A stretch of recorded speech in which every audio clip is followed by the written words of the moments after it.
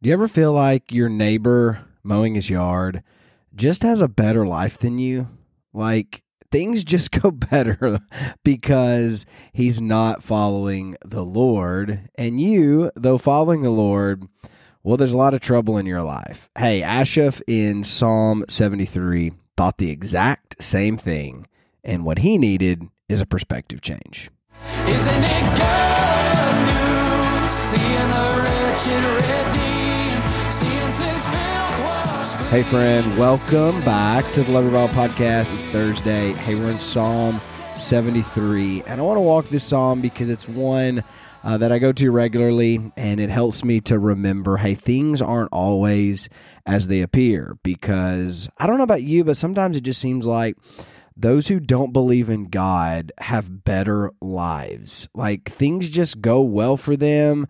If you look on social media, Twitter, if you just read the New York Times, like it just seems like non-believers, they have really slick, great, awesome lives. And maybe you have a coworker who doesn't know the Lord, and she's a rock star and she has everything she wants. And you're like, I've got a husband and kids, and I'm not happy, and I don't know what's wrong with my life because it seems like her life is so much better. Well, let's walk through Psalm 73 and see if perhaps we, just like the writer, maybe we need a perspective change. So the writer says this in verse 1, "Truly God is good to Israel, to those who are pure in heart." So we have this truth statement. So the writer knows that God is good, that he's good to Israel. He's good to those who are pure in heart. That's a truth statement, but it's truth but. Verse 2 says, "But as for me, my feet had almost stumbled, my steps had nearly slipped, for I was envious of the arrogant when I saw the prosperity of the wicked." So he's saying, look, I learned in Bible school that God is good. I know that. I repeat that. I truly believe that. But here's the reality. Here's my life. My feet are stumbling. I'm slipping around. And the reason I'm stumbling is I'm envious because everyone around me who's arrogant and doesn't know God, they seem to be prosperous. The wicked around me have everything they want, and I am hopeless. I'm having a really bad day, and it seems like everyone who doesn't follow God has a really good day. And so here the writer is looking at the world and saying, for those who love God, things should go well. For those who don't love God, things should go bad. But it often seems like those who don't love God, things go good, and those who love God, things go bad. So what in the world is going on? If God created the world, why does sometimes being his child, why does it have to be so hard? Why don't we always prosper and have everything we want? Because we look on our social medias and it seems like, well, those who don't know God, that friend from high school who's a complete atheist, he's got a nicer car than us, and he goes on better vacations than we do. And it's like, man, I'm following the Lord, and, well, it just seems like all my unbelieving friends have a better time than I do. And that's exactly what this writer is going to say. He's going to say the wicked has all the fun. Verse 4 says this, "For they have no pangs until death. Their bodies are fat and sleek." So he's saying, look, when I look at the wicked, it seems like they have no problems. Like all the beer commercials, they're always happy. Everything's great. It is a party. Their bodies are fat and sleek. Now in that culture, that means like they are in vogue. Like they're looking good. They are sleek. I mean, everything about them, they are prospering. Verse 5, "They are not in trouble as others are. They are not stricken like the rest of mankind." So the wicked, he said, they don't have any problems. They don't have trouble like the rest of us. They've got plenty of money in their bank account. They have plenty of girls chasing them. They drive the right cars. Like, it just seems like the movies that I watch and the culture that I engage in, if you're wicked, your life is just better. Verse 6 says this, therefore pride is their necklace. Violence covers them as a garment. Their eyes swell out through fatness. Their hearts overflow with folly. So this idea of their eyes overflowing with fatness, it means they are prosperous. Their eyes have everything they want. They're looking and they're getting and they are suffering no want. And I have a feeling the writer of this has very skinny eyes because he sees a lot, but he doesn't have anything because, well, the wicked have all the fun. The wicked have everything they want, and the righteous do not, in his perspective. Verse 8, they scoff and speak with malice. Lofty, they threaten opposition. They set their mouths against the heavens, and their tongue struts through the earth. So now they're speaking against heaven, against God, and their tongues are strutting through the earth. In other words, these people think they're great, and they're saying they're great, and well, it looks like they are great. Like they have a lot more than this guy. Verse 10, therefore his people turn back to them and find no fault in them. And they say, how can God know? Is there knowledge in the Most High? Behold, these are the wicked, always at ease. They increase in riches. So here, these wicked people, they're saying, God, so you almost have the righteous like telling the wicked, hey, you better get straight. You better get your life right. You better not live that way. And the wicked are saying, how can God know? Like, does he really know everything? Is he really keeping tabs here? Because we're doing whatever we want and it's working out really, really good. And notice this little line about the wicked, always at ease, they increase in riches. I mean, that just summarizes so many of your friends that you look at, right? Just life is easy. They're always getting rich. And, well, your life is not going well. And it always seems to be really hard. Verse 13, he says this, all in vain have I kept my heart clean and washed my hands in innocence. So this guy's saying, hey, I'm trying to do what's right. I'm trying to follow the commands. I'm trying to live a godly life. And you know what? It's all in vain. I've kept my heart clean. I've washed my hands in innocence. I've done what I should. I've done what I thought the Lord wanted me to do. And guess what? Those who are wicked have an easy life. They increase in riches. And I have a hard life and I'm broke. Some God life. Like I'm following the Lord and it's all in vain because life is not working out the way I thought it should. Verse 14, for all the day long I have been stricken and rebuked every morning. If I had said I will speak thus, I would have betrayed the generation of the children. So all day long, I've got problems. I'm getting rebuked. I'm not climbing the ladder at work. I'm getting demoted. Like everything I'm saying, I'm getting in trouble for it. Like things aren't going well. The culture around me is swallowing me whole. And it's because I am walking with the Lord. Those who don't walk with the Lord seem to have everything going their way. See, here this writer is dealing with the reality that, man, it seems like the wicked always get their way. It seems like those who do wrong always turn up right, and those who do right always somehow turn up wrong. It seems backwards, right? Like if God made the world, those who follow God should prosper in the world. They should get ahead in the world. Everything should work out with them in this world because they know God, but often it's the opposite. Those who don't know God and who live in ungodly ways are the ones that get ahead in this life, are the ones that are prospering and sleek and fat and get whatever they want. And well, those who are trying to follow God seem to have all the problems. It's harder to be a follower of God, and it seems like that would be the opposite. See, it's hard to make sense of the world, so we have to have a right perspective, and that's what this psalmist is going to encounter. Verse 16 says this, but when I thought how to understand this, it seemed to me a wearisome task. So he's trying to mull this over. I'm thinking about this. How can this be true? And I just don't get it. I just don't understand why those who don't follow the laws of God do better and those who follow the laws of God do worse. Because I'm a follower of God and I'm doing worse. And my unbelieving friends, the pagan nations, they are doing better. How can this be? He says it's a wearisome task to try to figure it out. And then we have this pivotal verse in Psalm 73. Verse 17 says this, until I went into the sanctuary of God. Now, this is going to be a game changer. So right now, he's just looking out at his life and he's saying, it seems like my yard is always unmowed. It seems like my kids are always acting up. It seems like my car is always broke down.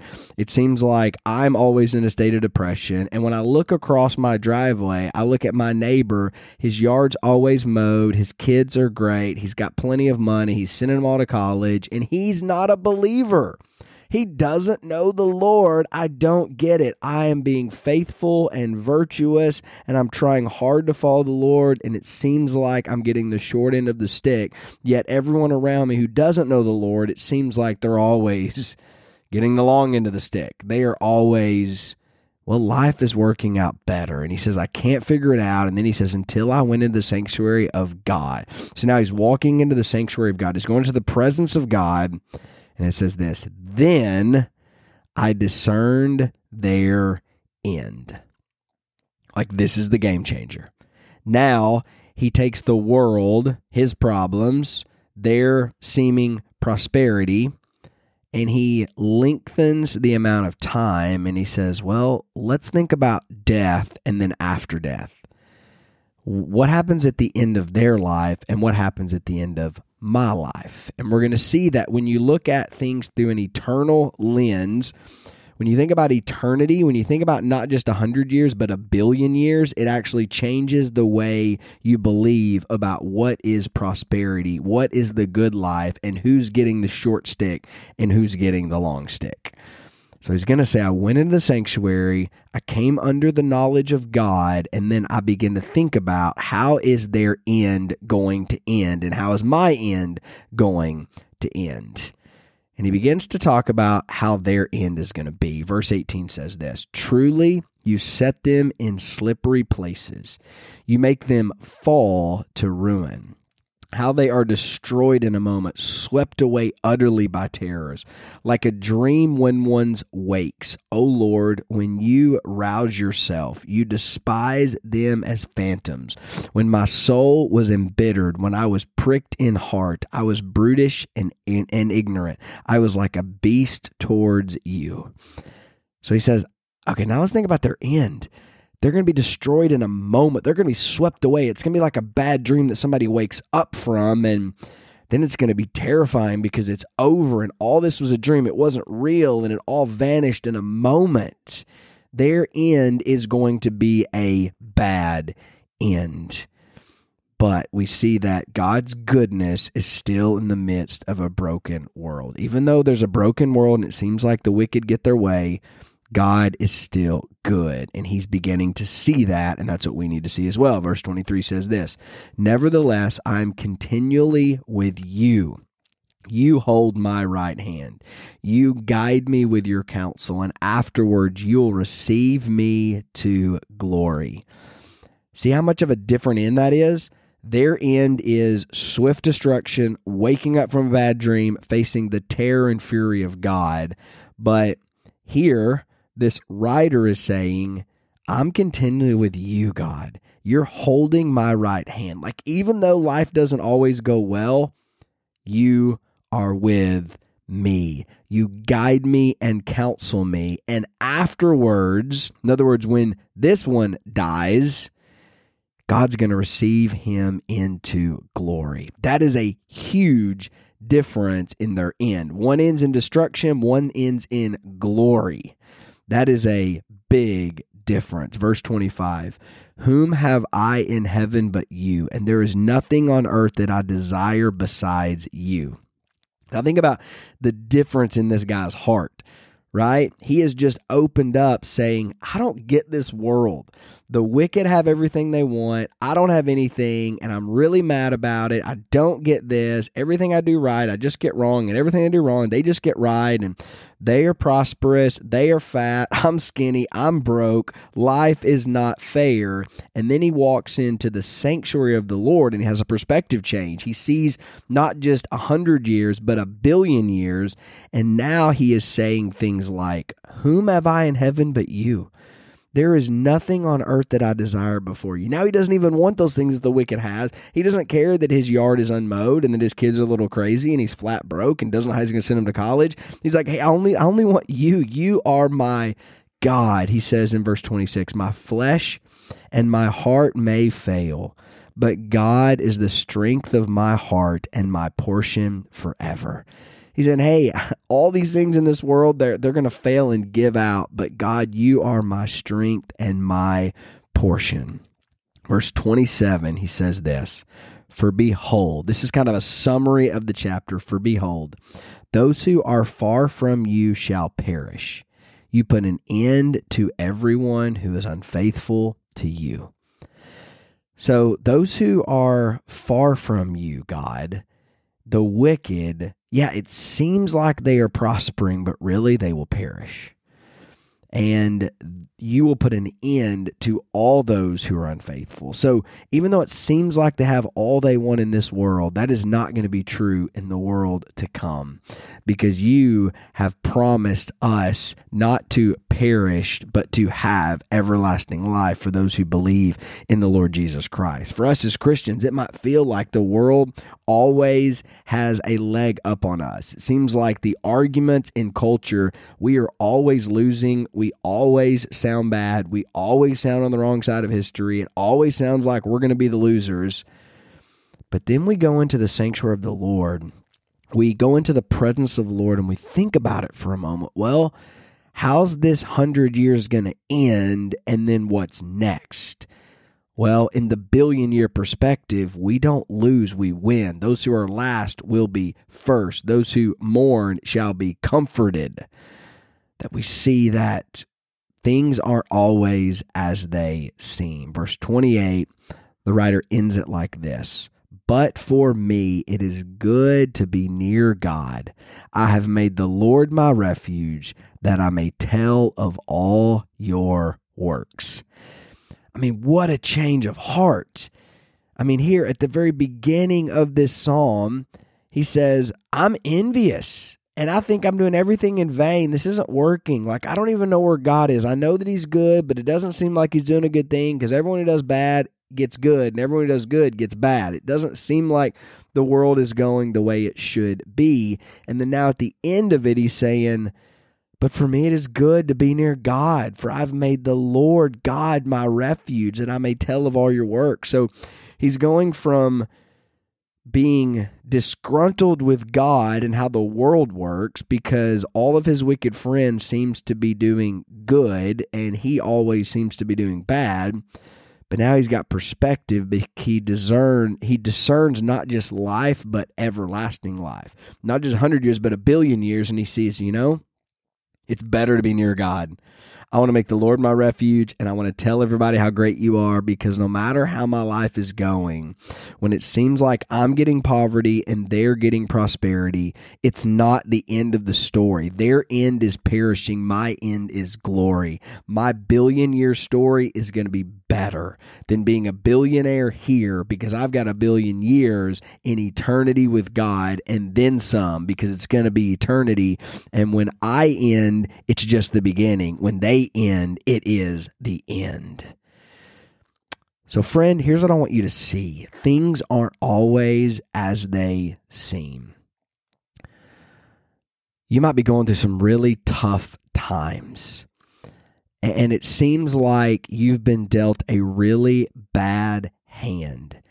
It seems like everything in your life falls apart. You are losing things. You are not getting things. You are, suffering and being persecuted, and you're getting fired, and different things are happening, and you look across the road and you see your neighbor who's not a believer, and it seems like everything in his life is perfect. That's what the psalmist is struggling with.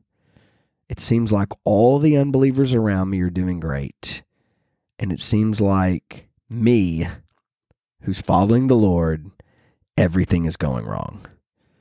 Well, if that's you, my friend, if you're thinking, poor, pitiful me, because life's not working out how I should think it should go, and everyone else is doing great, take a perspective change.